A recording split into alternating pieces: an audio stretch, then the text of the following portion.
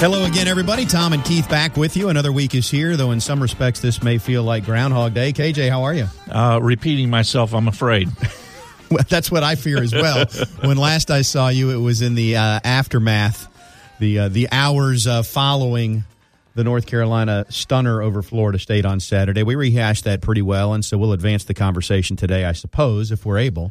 We are in better spirits, I can tell. Well, I think it was just doomsday or karma or otherwise, in that what you're referring to is we taped the post-game show over at the Moore Center, and then we decided we'd make our way back over to the Champions Club, i.e. University Center Club, and before we could even get on the elevator to go up, the fire alarm went off, and everybody had to be evacuated. I thought that was just a fitting end to what was a not very good Saturday. Well, it's certain somebody pulled the fire alarm on the season. That is the point that we reached rather quickly as Florida State gets set for Miami. The voice of the Canes, Joe Zagacki, is going to join us next segment, and we'll talk a little bit about a lot about the Canes and Florida State as this show moves along.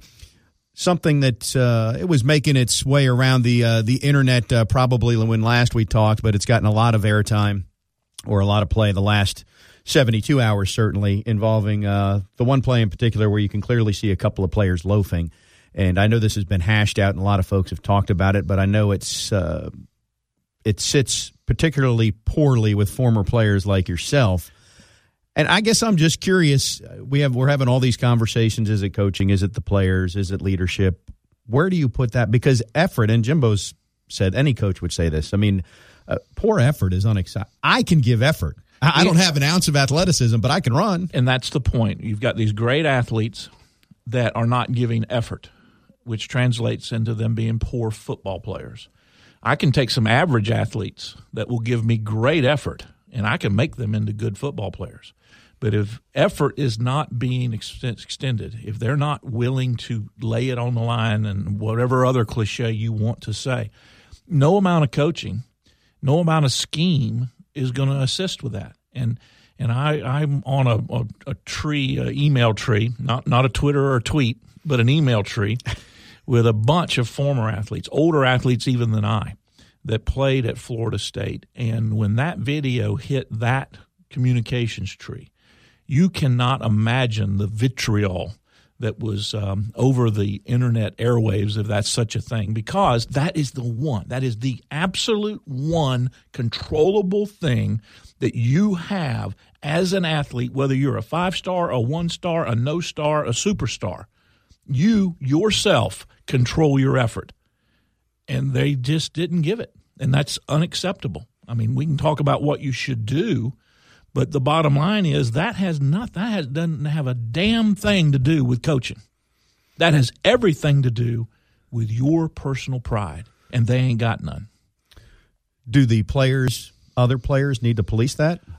I can assure you what would have happened had that been me, and one Reggie Herring and Paul Porowski and one Ron Simmons would have been in my dorm room at my locker confronting me on one practice field, and that would never have happened again because all three of those gentlemen are much larger than I am. A couple things here. Even if you want to go with the players are selfish, coddled, 5-star or whatever, tape don't lie, and those 5-stars want to play in the league, and someday those NFL guys are going to look at that same tape. So even if you don't want to subscribe to the team theory, it would behoove you to at least show some effort. There's a mentality out there that says that, no, the NFL is going to judge me on my talent. And for many years, there has been, at least in the way the draft has gone, they've drafted on talent. Yeah, the measurables are going to matter. Talent. Yeah. But what we're finding more now, particularly in the upper picks, first round, second round, they investigate attitude. They talk to people that played with you. They talk to your coaching staff. They want to know what kind of person you are. There's a degree of integrity and pride that's now being looked at more so by the NFL than ever in the past. And when they pull that tape out and they see what happened on that tape, I can assure you someone that might have been a second-round pick is going to go to a fourth, and someone that might have been a first-round pick ain't never going to see the first round. You know what was perhaps most disconcerting about that? Two things. And I know that you'll come from the school of thought that it's not excusable regardless. And I'm not going to make excuses for him here. But I could see an instance where if the play is going left and you're the cornerback on the opposite side of the field, 55 yards away, maybe you're kind of jogging. But they were right. I know. See, I knew this was going to get you, so here comes Keith. But then I have another point, and then I'll let you jump in. There's where you're wrong. Okay. And I'm going to pick on you. That's you never having played college football at Florida State University the way we play it. It doesn't matter if the play was 155 yards away. You sprint to the ball, period, the end, because you never know what's going to happen. That play could have broke back all the way back around. Switcher could have decided, whoever that kid was, could have decided to reverse the field. Right. Well, and that's a fair point. Period. I knew I was going to get your blood pressure boiling on it. Secondly, I'm just saying I understand where you're coming from. And you and I have been there, and we've seen I'm just suggesting that at the end, if you're on the field for 75 plays and you get dinged for 10 loafs, some of them may be when you're further away. It doesn't excuse it. I got you. Especially for you old school guys that had to trudge uphill both ways backwards in the snow to get to practice through the tunnel that used to go under Pensacola Street. The second thing is, this was not this type of game, although it started out that way. But if it's Louisville and it's 60-20, not that you should ever quit, but mentally I could see you being defeated.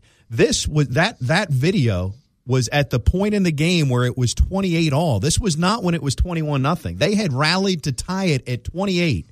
That's a significant point in the game, and they quit right then.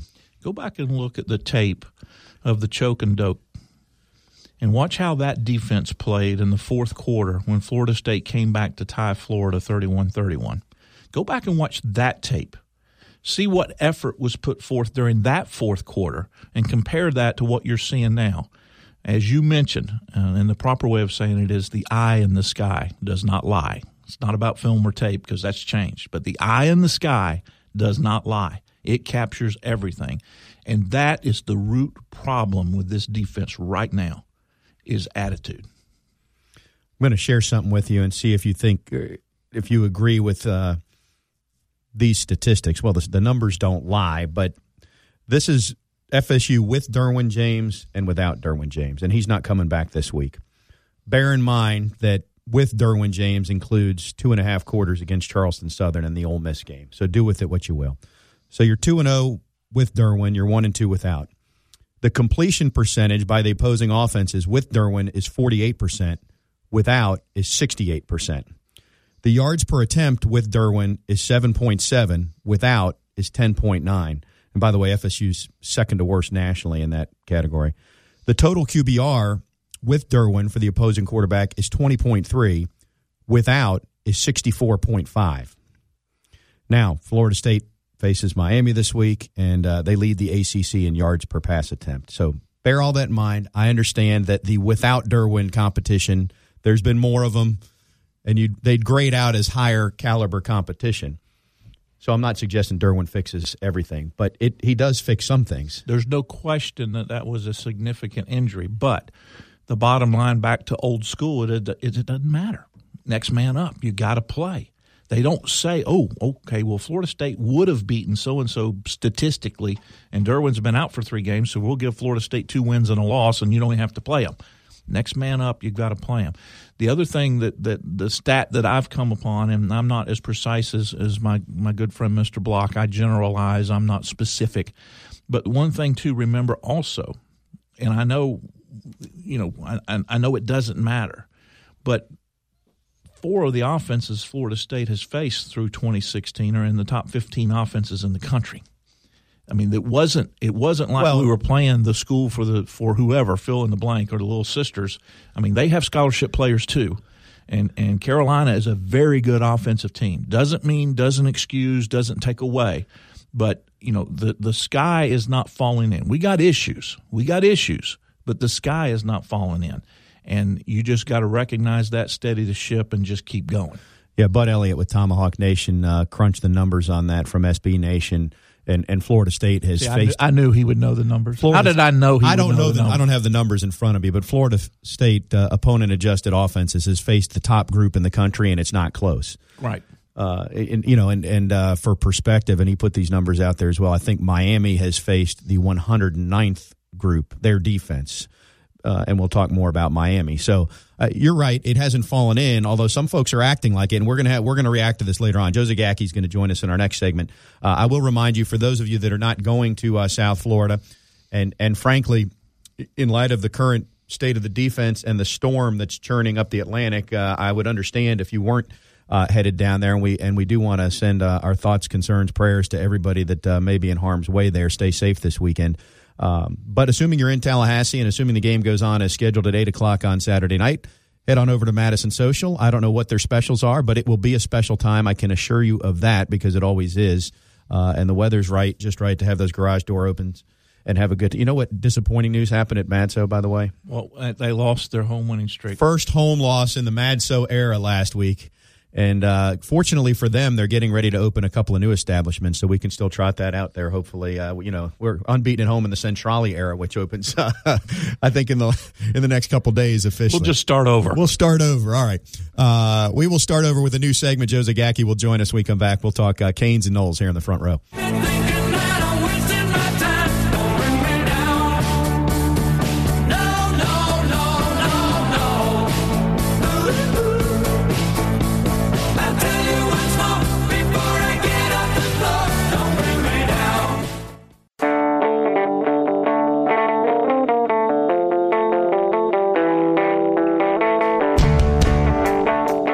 Back on the front row, it is Florida State-Miami week, and Florida State obviously struggling, and we've talked a lot about that. But in South Florida, they're bracing for a storm, and we'll go to the Earl Bacon Agency hotline, Earl Bacon Agency, ensuring your future together.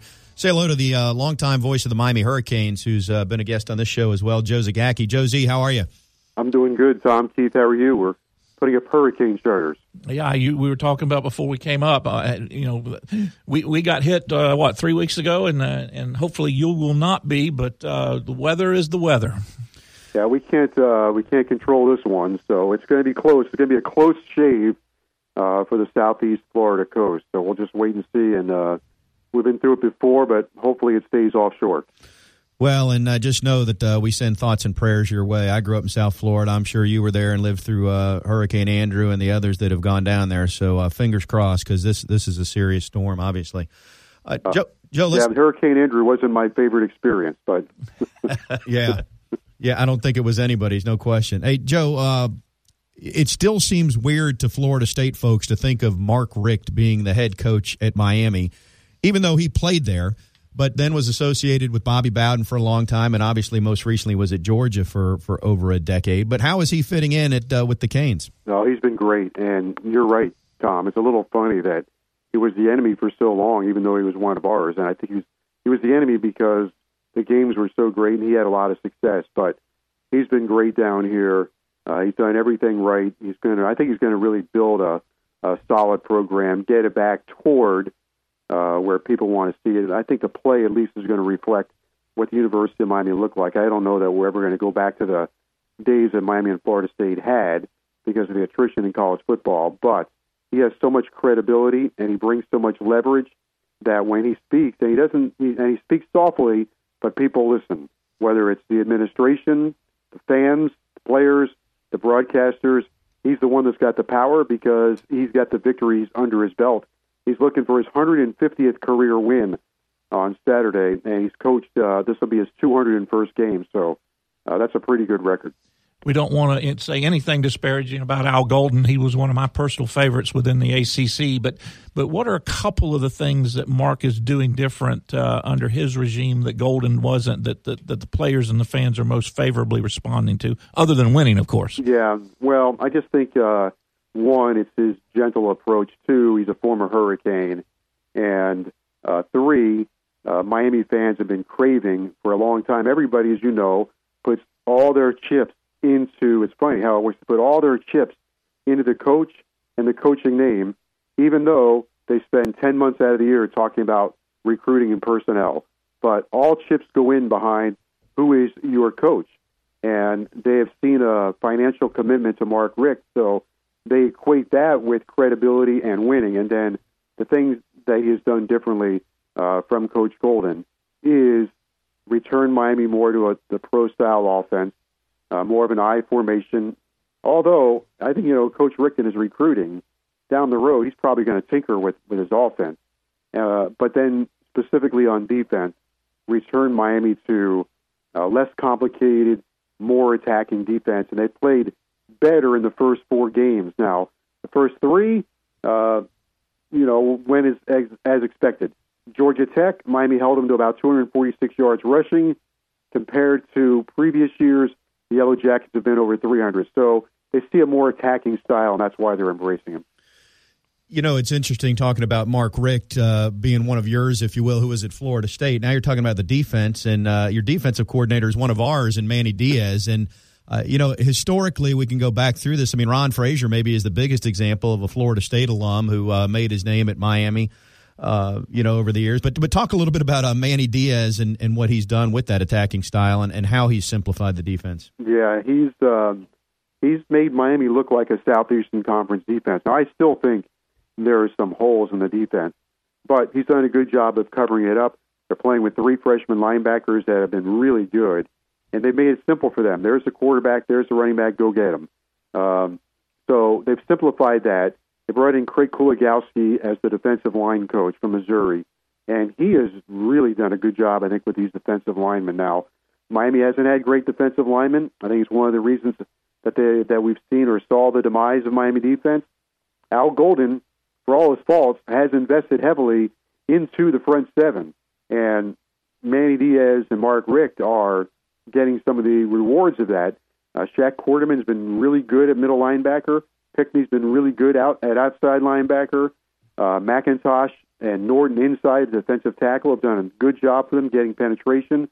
So they've created more plays in the backfield. I think what they have done is simply said, look, this is college football. We're going to put pressure on the offense on every down. And we're going to give up some big plays. We're going to create more big plays. And throughout the course of the game, because we put the offense under the pressure, under the gun, they're going to create some more mistakes. So I think that's been their theory. So far it's worn out. A much bigger test in this game Saturday night. Jack, you talk about that front seven, that secondary. I am very impressed with. I would say almost that's Joe. That's the strength of this defense. Yeah, Keith. I think they've been. You want to have senior leadership and senior players, and that's the most veteran part of the Miami defense. And Carter and Jenkins at safety have played like seniors, and they've accepted that responsibility of leadership. They've been really good in the run game, getting down in the box. They've been sure tacklers. That's been a difference from last year. They've been sure tacklers. They haven't been missing tackles. And if you have a good tackling team, then you prevent big plays. And Miami's been a good tackling team. And the guy that has had a hell of a season so far is Corn Elder. And quite frankly, I thought, man, in the spring, he's not physical enough. And Coach Richt was concerned about it. But so far, he's held up in Miami's man-to-man defense, and he's been very physical, making plays, making tackles. The other cornerback spot has been between Redwine and Adrian Colbert. Colbert came from Texas. This kind of tells you where Miami is. This is good and bad. Colbert came from Texas as a fifth-year senior. He had no stats at Texas. I don't know how you go through 4 years and have no stats, but he's lining up as a starter for Miami. He's played pretty good, and then you're playing three freshman linebackers. You probably should not be in that position, but they've been able to work around it. Well, and to that point, this is just an assumption on my part, but given that a couple of guys were dismissed before the season, is depth a concern? I'm sure depth is not where Mark Richt would like to see it across the board. Yes. I think, it is, Tom, but they've also, because of the situation and I think because of the schedule they played, and this has been a blessing, is they've been able to play a lot of guys and keep players healthy because the games have been out of hand. Therefore, guys like Mike Smith at linebacker, Charles Perry at linebacker, Darian Owens, who was injured last year at linebacker, have been able to get a lot of playing time, and I think they've been able to get good evaluations of them. At the same time, Trent Harris was injured, so they were able to keep him out really the first 2 games without further damage, and then he played great last week against Georgia Tech. So because of who they have faced, they've been able to establish some of that depth and haven't lost anybody. They haven't had the attrition other than Grace and Muhammad, who were knocked off the team before the year.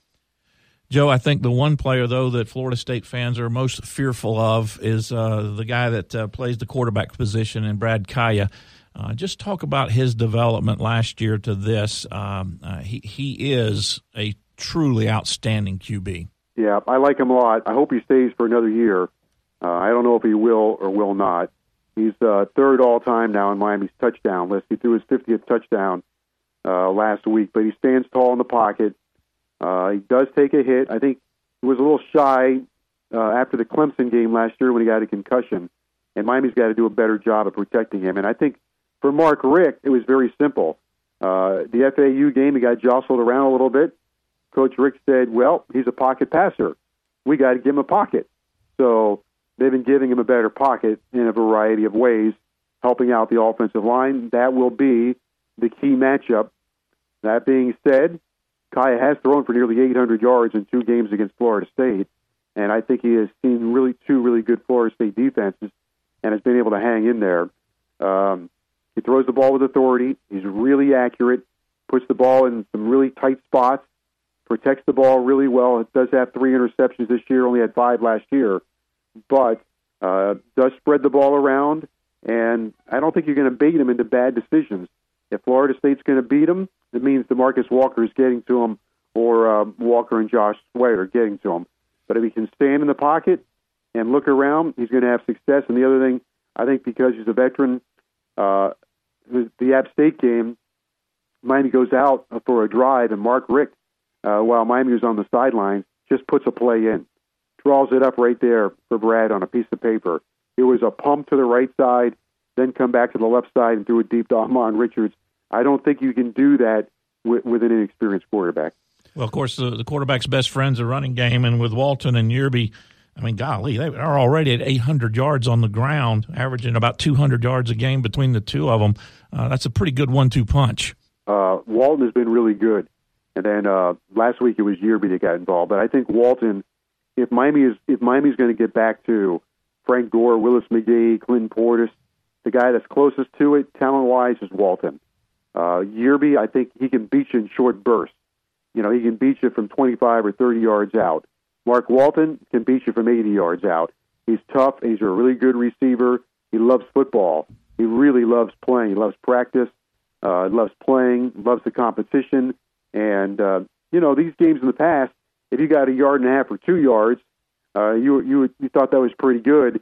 I don't think Miami wins this game without Walton running the ball better. Last year, Miami could not run against Florida State, and running for less than 50 yards on Saturday night will be unacceptable. And Walton he's had some spectacular runs. I mean, you can say, okay, he did it against FAU or App State, but you kind of have to look inside the run to see what he did, the balance, the vision, and his ability to spin out of trouble, and his strength and power. Those are the ingredients that made him special. Hey, Joe, I want to go back to Kaya for a minute. You said you hope he comes back for another year.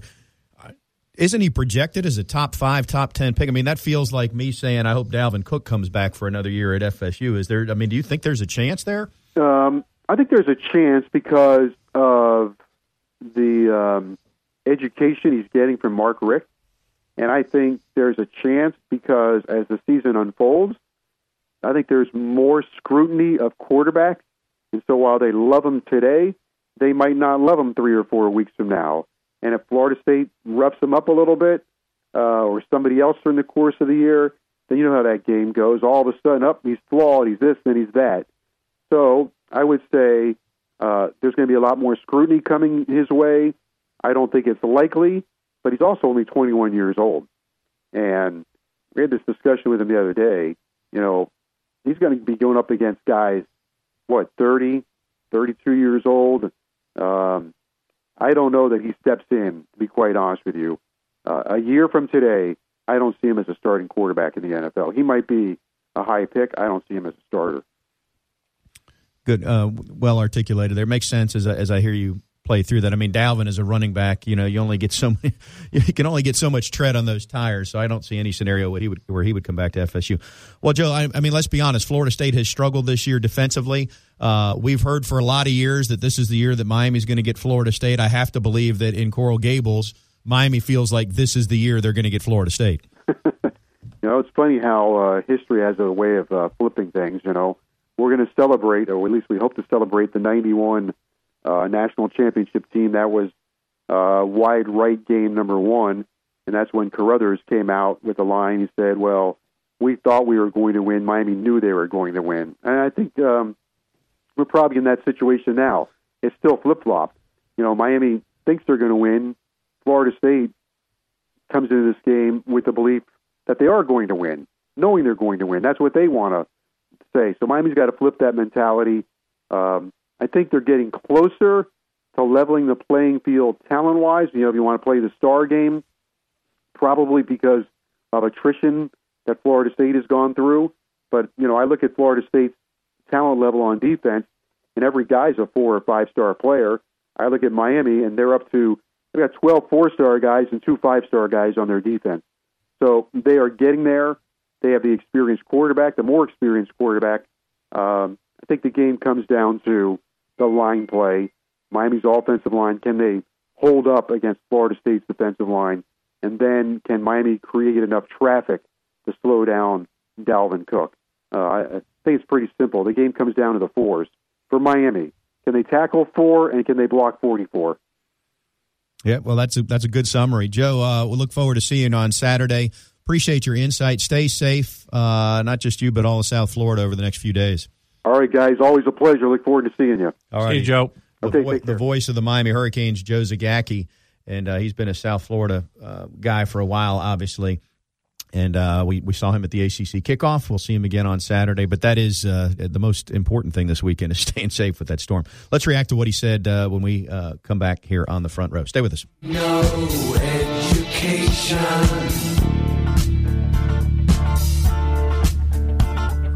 We don't need no thought control.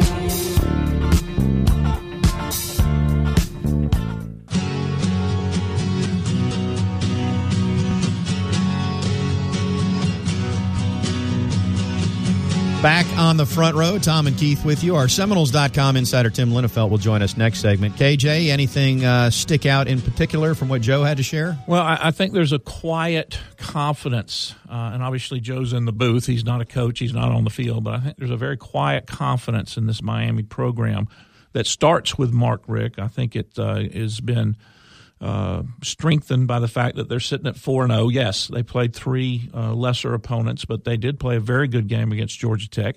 Defensively held them down well below their average for rushing, created some turnovers.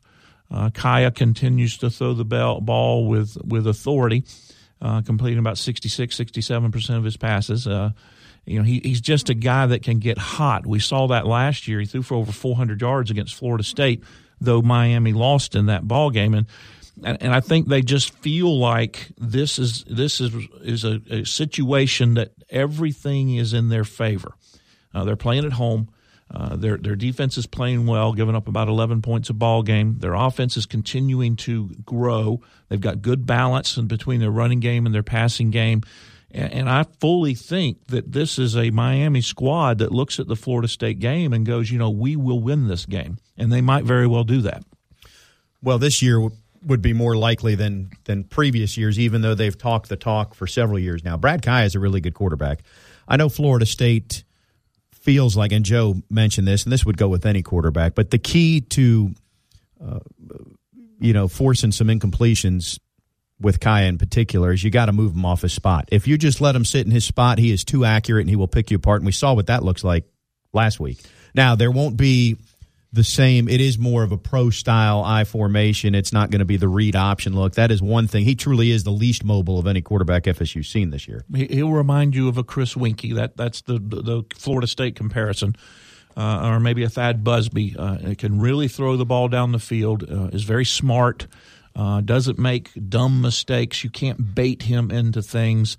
He's a third-year starter now, even though he's still a junior, as we talked about the issue of whether he would or wouldn't come out for the NFL draft. Plenty of experience. Mark Richt is as good with quarterbacks as anybody. Probably the only one that in the Southeast that's better is Jimbo in terms of developing quarterbacks. And I think Miami has really, really responded to Mark's demeanor. Don't ever underestimate that soft-spokenness. We've talked about this a little bit, and I've had conversations with Brad Johnson and Derek Brooks about Tony Dungy being soft-spoken. Don't ever mistake being soft-spoken for not being driven or being a competitor. Dungy very much so won a Super Bowl, as folks will remember with Tampa Bay. Mark's the same way.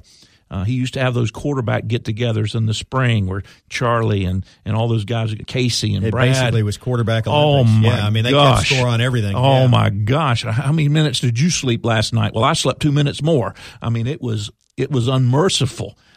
In good spirit, but very, very competitive. One thing Mark has not done well is win his rivalry games. That is a criticism, Hiv. You are correct. I mean, it was not a stellar record when he was in Athens with what he did against Florida, regardless of the talent on the field. So it'll be interesting. It'll be a hyped-up atmosphere, no question. Quickly on the other side of the script there, talking about Manny Diaz being aggressive defensively with Miami, that could cause problems for Florida State, but maybe the best way to negate that is to get number 4 on track. Well, the thing that it does, and you know, I've always been confused. I'm old. I know you look at me and go, you stay confused, Jones. But this whole concept of run blitz. And you stay old, too. Yeah, this whole concept of run blitz. Diaz is as good as anybody at creating situations where he brings in linebackers or safeties, and they're blitzing, but they're not all out blitzing. In other words, they're still maintaining gap control. And that's the one thing you've got to protect against. If I'm scouting Florida State and I'm saying, how do you keep Dalvin Cook from gashing you? You keep Dalvin Cook from gashing you the same way you keep Thomas and Watson and those mobile quarterbacks from gashing you. You maintain gap control. You don't give him creases. And the second thing is you've got to have some athletes, which Miami does. And we talked about their secondary, and I think the best point that Joe made about their secondary is open field tackling, because you know Cook's going to push you on the edge. He's going to try to get you with that speed. And there will be one guy most of the time, Tommy, that's open and has a shot at him. But as we well know, very few one guys bring down Dalvin. Well, these Miami one guys are in a better position maybe than anybody else to bring down Dalvin one-on-one. So that will also be an interesting matchup, so to speak, as the game progresses. I do think it's a good thing that Florida State is playing Miami this week compared to, say, Wake Forest, in light of what happened last week, because the only chance to me to shake the cobwebs and have a good week of practice was to find something that might motivate you a little bit on Saturday. And Wake Forest and homecoming wasn't going to do it. I agree. The downside of it is this is a very talented Miami team playing with a lot of confidence. And I just have to tell you, I think Florida State's they're going to be hard-pressed to be successful this week. All right. We will pin Tim Linnefelt down, our Seminoles.com insider, see if he agrees with your sentiment on that one as Florida State gets set to take on the Canes. Stay with us. We'll come back with more on the front row right after this.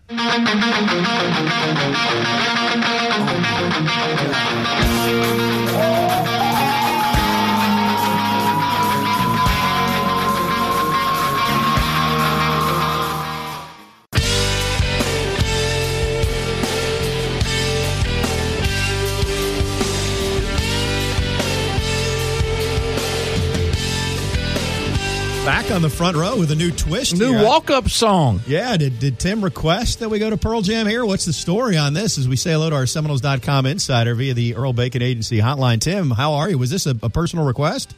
This is actually the doing of our good friend Tom Lane, but given everything that's gone on lately, I think we're turning over all stones to try to change up the mojo a little bit going into Saturday. You know, so now that you mention this, hold on a second. Keith and I are going to change seats. Come on, Keith. We're changing. Here we go. With us all one right, second, Tim. Oh, I actually changed chairs. All right. We're changing seats. Oh, I was going to change locations. We didn't do that very well. We're just changing chairs. Okay, right. Here we go. All right, we we're changed ready. chairs. Now we're good for this segment. All right, Tim. Everything's fixed now then. You feel pretty good about Saturday?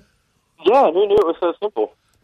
I mean, we should have done that a couple weeks ago. And Keith is smiling because he's now in the upper chair. He's towering over me once again. Nothing makes him happier than to be in the superior chair. It's the little things in life. Tim, hey, you never know. It has been uncomfortable lately, as you know. I'm not sure what the tenor has been after practice the last couple of days, but you know, coaches are grinders, and that's the sense I get from Jimbo and the little bit we see from Charles Kelly on the Showtime show. I mean, they go back at it, but sometimes grinding isn't enough. Sometimes you gotta tweak how you're doing things. I mean, do you get a sense that they're turning over every rock as well behind closed doors? I think they might be, and I wonder if that's different this week than the weeks before when, you know, it was get back to work, get back to what you do well, and you know, what Jimbo said after the Louisville game was, you know, basically believe in yourself, believe that you're a good player or a good coach, and you know what you're doing, and it'll work out in the end. And I think now it's to the point where you have to at least try something different, maybe, and see what comes up. Because not to say that it will go that way, but another game like we saw against North Carolina or Louisville on Saturday would be tough to swallow, I think, for everybody, obviously. So at this point, I think you have to kind of just see what you can find. And that's not a very satisfying answer, but that's kind of where we are. Unfortunately, one of the things that comes about when you're in situations like this is the public, your fans in particular, start scrutinizing everything. So Monday, the starting line or the depth chart comes out, and there hasn't been wholesale changes. They're upset about that. Jimbo's talked about, they've got to be refocused in practice, but practice is closed. Nobody knows what's going on. We won't really know about personnel changes, and we won't know about attitude changes until about 8:15 down in Miami. I mean, that's the reality of the way college football is today.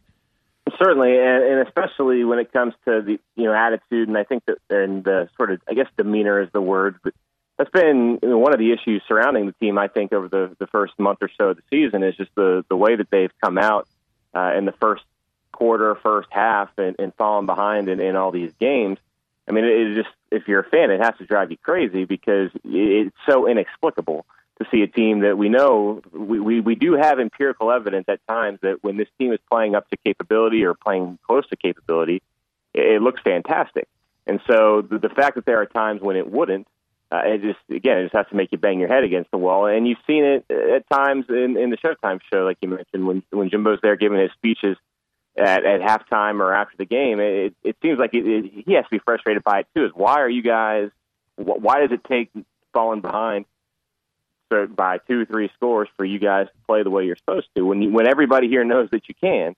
And again, it's one of those things. I don't know that there's an obvious answer for it, and we're in this sort of weird pattern of you don't really know what you're going to get until you're actually there. And so it certainly isn't boring, but it's probably not a lot of fun for fans having to kind of wait that out either.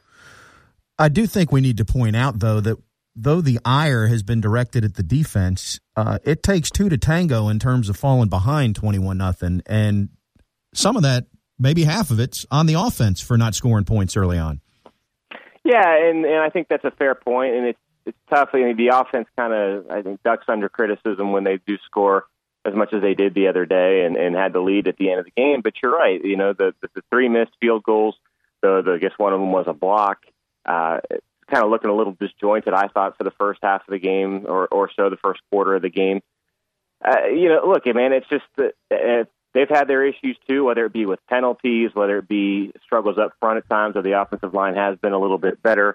We saw some receivers drop some passes that might have taken away those field goal opportunities and led to touchdowns. So again, like you said at the start here, when you're looking for solutions everywhere, everybody's got to be on board. And so I think while the offense had a really good day, you can point back to some issues that, whether it's moving backwards with penalties or dropping the pass or what have you, that, those need to be cleaned up too. And when there's not a lot of margin for error, and apparently there isn't right now, those are the things that have to get better.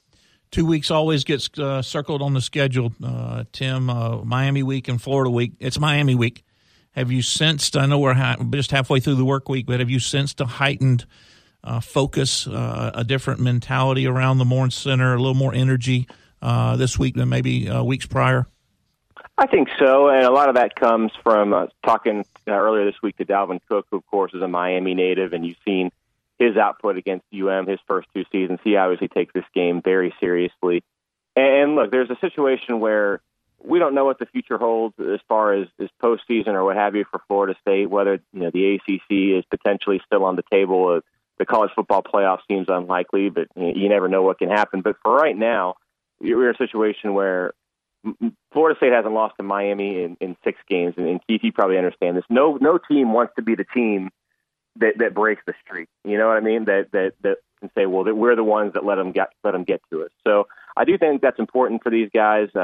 Florida State, of course, always wants to beat Miami, and this year's Florida State team has a lot of Miami guys who are going back home and are catching it right now from friends and family and hearing it from people back there. Now that Miami seems to be cruising and Florida State struggling, so I there's nothing I think that can sort of wash a bad taste out of a Florida State team's mouth and going down to Miami and beating the Hurricanes down there. And that's at least what Florida State has the opportunity to do this week. Do you think, I'm going back to the offense a little bit, but really this question can apply defensively too. Jimbo, there's situations where Jimbo coaches conservative, going for the field goal instead of going for it on 4th and 1 or 2. I think in his entire tenure at FSU, he's called 2 fake punts, if memory serves, one in the national title game, one at Maryland a couple years prior. I don't know that there's ever been a fake field goal. Defensively, this has not been a team that blitzes a lot. Do you think that we see some of these changes? I mean, if you're at the 30-yard line at Miami on Saturday and it's 4th and 1, might you go for it? Might you do some things differently to hold on to the ball and try and get 7, not 3? Maybe. And look, it would have been nice, obviously, when you look at the final score and see that they lost by 2, it would have been nice to have made one of those field goals. But at the same time, it's the first quarter, the first drive of the game. You have an opportunity to get some points. I know that there's math and there's studies out there that say you should go for it, but I think every coach in the country almost is going to kick a field goal in that situation. And most people wouldn't blink an eye. I think if Florida State had made the field goal, even the people who bang the always go for it drum or whatever the case may be would say, all right, fine, and get a lead. I mean, I do think there's value for, if you think you're trying to protect your defense, giving them a lead of any kind the first time they take the field isn't a bad thing either. It's something that we hadn't seen Florida State do in any of their previous games against FBS competition is get the lead first, and then they didn't do it, obviously, against North Carolina. I see it. I don't know. I would be surprised if Jimbo Fisher would change that philosophy. I guess maybe. But I feel like that's sort of one of those things that in hindsight is maybe criticized a little more heavily than it would have been, certainly not if Florida State had just made the field goal to begin with. Yeah, well, clearly hindsight factors in that. And I'm not suggesting change his overall philosophy so much as making a one-game exception. Sort of change the mojo, whether it's going for one of those, whether it's a trick play. And I know the old adage, if you've got the players, you don't need to run them. But whether maybe it's an onside kick, just something different, than the norm. Yeah, it could be. And look, there's something to be said. If this is just hypothetically, but if they were to start off with a surprise onside kick or something against Miami, then if the players knew that going in, then yeah, maybe they would be more excited going into it. But at the same time, if you start off with a surprise onside kick, Sean Payton style or something, and you don't get it, and now you're on the road and Miami has the ball on your 40-yard line, and if that doesn't work out, then you're going to be just hammered. So I agree with you. I think that Jimbo Fisher's MO, so to speak, has always been to play things a little bit more on the conservative side and let his skill and talent win out. My guess is that probably won't be changing too much. I know that's maybe not what people want to hear, but that's my own hunch, and we'll see. Hopefully we'll see Saturday whether I'm right or not. Tim, anybody around the Moore Center surprised, as I was, that the kickoff was 8 o'clock prime time? I didn't anticipate that.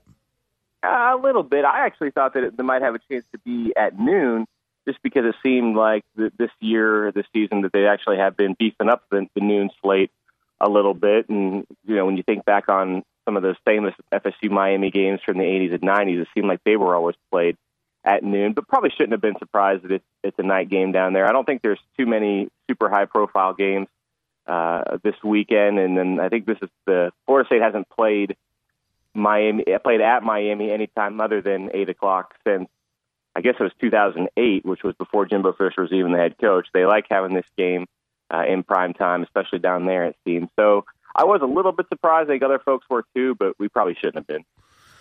Well, FSU and Miami draw ratings. I mean, that's the simple answer to it. Nationally, it'll do a nice number. For Herb Street and Fowler, this is the third FSU game they will have done out of 6 so far. So they've seen. You don't have to update the charts. Just the numbers. Maybe that's what it is. They sit around in their meeting and say, I don't feel like filling out a new chart. Can we just do Florida State again? I've already got my depth chart. I'm sure that's how it works. All right. Hey, Tim, anything else you would like to add before we let you go on your way? I will say this, and I was talking to somebody in our office. You guys both know Bob Thomas, longtime beat writer, and now he works in our sports information department at Florida State. And he was saying, and I tend to agree with him, is whether or not there have been significant improvements on defense this week, I think there's a pretty good chance that they might just look better against Miami. And I think that has a lot to do with the offense that Miami runs. They're not going to be, if what Mark Richt has done in the past is any indication, they're not going to be hurrying up to the line. They're not going to be spreading you out. It's going to be an offense that probably looks a lot more like the one that Florida State runs. Now, it's not to say that Brad Kaaya isn't a really good quarterback and that they won't have success on offense, because I think they will. He's a really good player, and he's had some success against Florida State in each of the 2 games he's played against them before. But I do think Florida State might have a better time defending this specific offense than you would see against Louisville or North Carolina, and that could be something just to keep an eye on. Times have changed when we look forward to playing Miami for that reason. Yeah, it's simple. It's simple. Hey, Tim, thank you. Safe travels.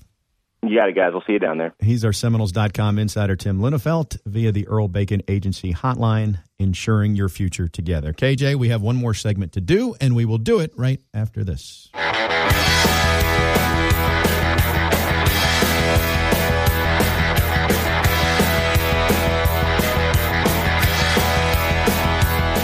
was a beautiful day, sun beat down.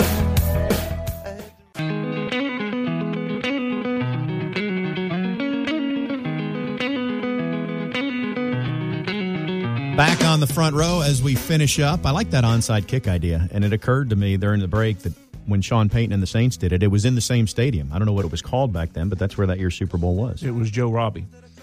No, I don't think. Was it Joe Robbie? No, that's what I call it. Oh, that's regardless of the name. That's what it was when I worked there years ago. The first year it opened, it was Joe Robbie. And we didn't talk to Joe about those that are traveling down, what the new features of the stadium are. They did, a $400 million renovation? They did. And it looks nice. I don't know what there was. Remember at the beginning of the year, there was talk about would they get it done in time. Get it done. That's right. Yeah, obviously they did, and we'll be there. And I can report back. You can as well after we see the stadium firsthand this weekend. I want to shift gears real quick. Outside of FSU Miami, the ADs in the ACC are meeting today and tomorrow. And as we're recording, we don't have definitive word on this, but it appears, and one of the big things they were going to decide is if they were going to go to a 9-conference game plus one Power 5 out-of-conference opponent, or conference, one Power 5 opponent. It could have been a conference opponent, but outside of your league schedule, or stick with 8 and or go to 8-2. And it looks like they're going to stay with the status quo is now what's on the table. There's been real division on this, meaning we'll stay with 8 conference games, and you got to play one Power 5, but other than that, you do what you want. In other words, what we're hearing is a lot of talk and nothing will change. So it's just been discussed. It's really been deadlocked because the schools in the league that have an out-of-conference Power 5 opponent annually, which there's 4 of them. Florida State obviously has Florida, but Clemson has South Carolina, Georgia Tech has Georgia, and Louisville has Kentucky. They want no part of going to 9 conference games.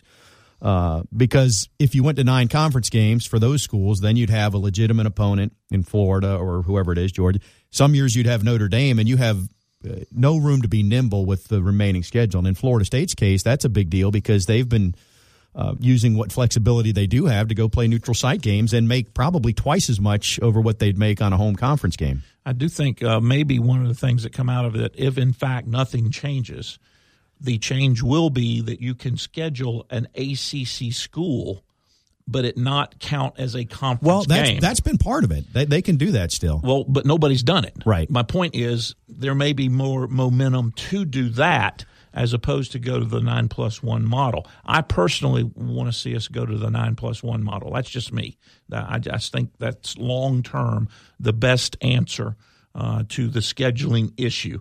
But I understand and respect those that would disagree with me. And if they stay status quo, then maybe more encouragement of a ACC opponent that doesn't count as a conference game may come about. Well, to your point, if you stay status quo, so what's the downside of that? Well, the downside is the reason they were going to change is to get more dollars from the ACC network. So if you're staying status quo, and we don't know how much this would affect, but there won't be the same dollars there for each school. Well, was it to get more dollars or to just keep it? It was to keep ESPN happy. Well, ESPN wanted better inventory, and so they were going to give more money. They were going to pay more. The same when they bought Notre Dame and brought them into the conference. That was at about $30 million per year, which broke down to $2 or $3 million per school because they now have. And so there would be more money if they go to the 9+1 model because I've not heard that. Well, it's speculation, but that's the whole reason. That's the reason they're going from 18 conference basketball games to 20. You have better inventory. More better. More better. You're from Wildwood. You're from Wildwood. A conference game, whether it's another Duke-Louisville game or whatever, is going to do better than Duke versus Campbell. And the same thing in theory in football. If instead of Duke playing Navy, if you have a Duke, I know it doesn't sound exciting, but if it's a league game and it's Duke-NC State or something that gets added. I was just not aware that there was a monetary motivation. No, that was the reason to do it. And so what I'm saying is status quo, it's not mandated to go to more, but step up your scheduling game anyway. And I'm tired of the rest of the league saying it's impossible to get a Power 5 opponent. You just pointed out, hi, I'm NC State. Hi, I'm Wake Forest. I can't find a Power 5 opponent. Play each other. Well, that's a bad example. They're in the same division. But, Duke, whoever. Florida State, UNC. Florida State, Georgia Tech. You can play FSU could add Georgia Tech. You could do that, and you would get to the same place without it being mandated. Tom's giving us the glare. We're out of time. We'll continue this next week. He's Keith. I'm Tom. Hopefully we'll be in a better mood after this weekend. We'll see. Have a great night, everybody. All these old guys, he's a natural born, already set aside.